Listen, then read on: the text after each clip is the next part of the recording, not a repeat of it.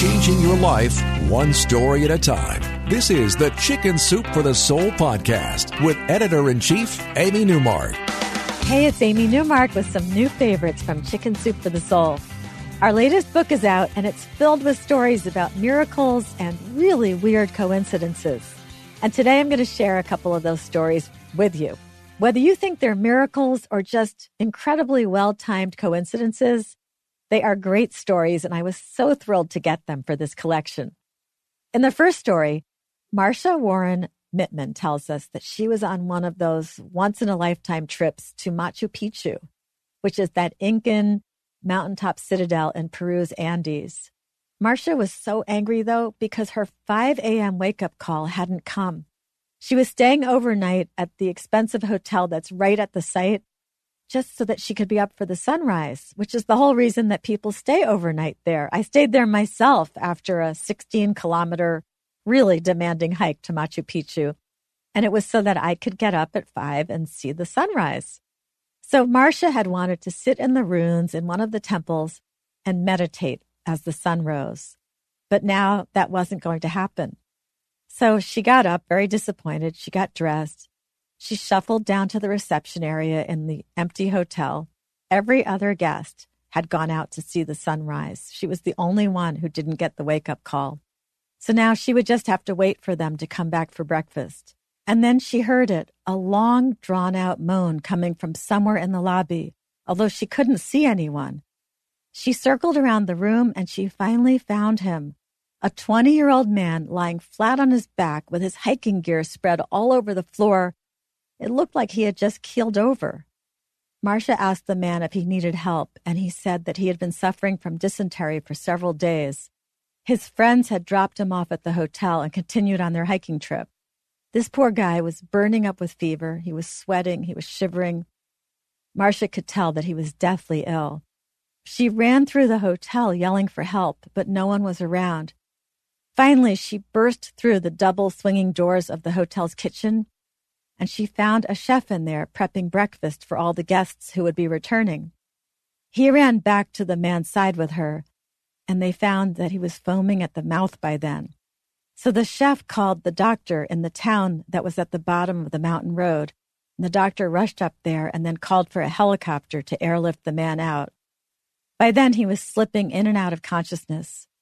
Marsha waited with him until the helicopter arrived, and then she went back inside the hotel, where her group was finally assembling for breakfast after seeing the sunrise. Well, it turns out her fellow travelers told her she hadn't missed anything. It was so crowded and noisy at the temple that no one could meditate, and the sunrise wasn't the contemplative experience that they had all hoped for. And that's when Marsha realized something. She could go out alone to the ruins right then and have them to herself while everyone else sat inside and ate breakfast. So off she went, and she had the ruins to herself.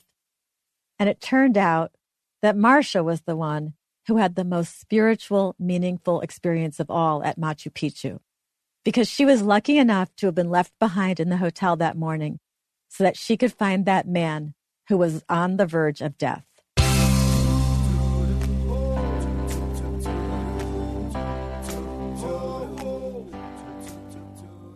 Through some weird coincidence, Marsha didn't get her wake-up call, and she ended up helping that deathly ill man in that empty hotel lobby. Linda Hawkins wrote another story about a miraculous coincidence, and it was in the same book. In her case, it was her son who was in the right place at the right time. But let me set this up for you first. A man in Linda's town was driving home to his family from work that evening, and it was dark, and the man didn't see the deer that jumped out onto the road until the very last moment. He avoided hitting the deer, but his sudden jerk on the steering wheel sent his truck off the road and over an embankment where he crashed into a tree and slid into a lake. The truck caught on fire, but the man managed to pull himself out of the burning vehicle. But now he was in the freezing water. He managed to get out of the water and lie on the bank of the lake, but he was wet and cold, and then his truck exploded right next to him, and he was sure he was going to die. But he managed to crawl away. Now, Linda's younger son, Jeremy, was out at the same time. He had gone to pick up his daughter, who had spent the afternoon with a friend. And at the last minute, Jeremy had decided to drive his wife's SUV instead of his pickup so that his daughter could practice driving. But he remembered to grab the backpack that he always kept in his truck. Linda says that Jeremy always had a backpack with him filled with emergency supplies. He was always teased for carrying that heavy backpack around, but he was still the always prepared Boy Scout he had been as a kid. Plus, he worked in construction, and he knew that there was always the possibility of an emergency. So he picked up his daughter, and then she wanted to practice her driving.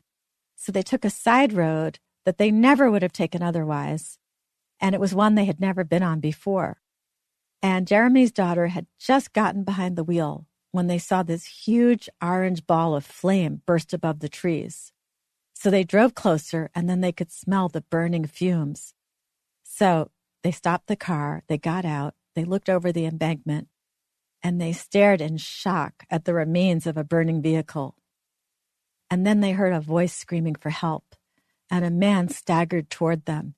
He was shivering so violently that it was nearly impossible to understand his words. Jeremy helped the man into the heated seat of the SUV. He helped him out of his frozen, wet clothing, gave him dry clothes that he had in that backpack. Then he wrapped him in a blanket that he had in the backpack, and he called 911. Help arrived, and the man, who was the same age as Linda's son and whose name also happened to be Jeremy, was taken to the hospital where he was treated and released. So 2 Jeremys, 2 families, and 1 deserted road all came together at exactly the right time. I'm Amy Newmark. Thank you for listening to the Chicken Soup for the Soul podcast today. And tell your friends. I love sharing these stories, so the more listeners, the merrier. If you'd like to learn more about the book I mentioned today, Chicken Soup for the Soul, Miracles and More, go to our website, chickensoup.com. Click on the podcast button. You can get your own copy at your local bookstore, Books A Million, Barnes & Noble, Walmart, Rite Aid, Target, Costco Canada, Chapters Indigo stores, and everywhere else that books are sold. And of course, it's available as an ebook as well. And our ebooks still contain our beautiful interior design work. Come back for our next episode when I'll be chatting with Amy Chesler, who is one of our regular contributors who has written several amazing stories for us about weird, miraculous coincidences that have occurred in her own life.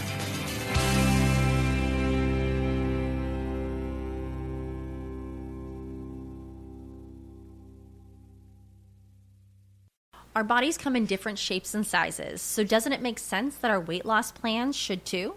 That's the beauty of Noom. They build a personal plan that factors in dietary restrictions, medical issues, and other personal needs so your plan works for you. Noom doesn't restrict or shame when you want to treat yourself. Their flexible program focuses on progress instead of perfection. You don't have to give up carbs or anything. And with their daily lessons, you can learn something new about your food choices every day.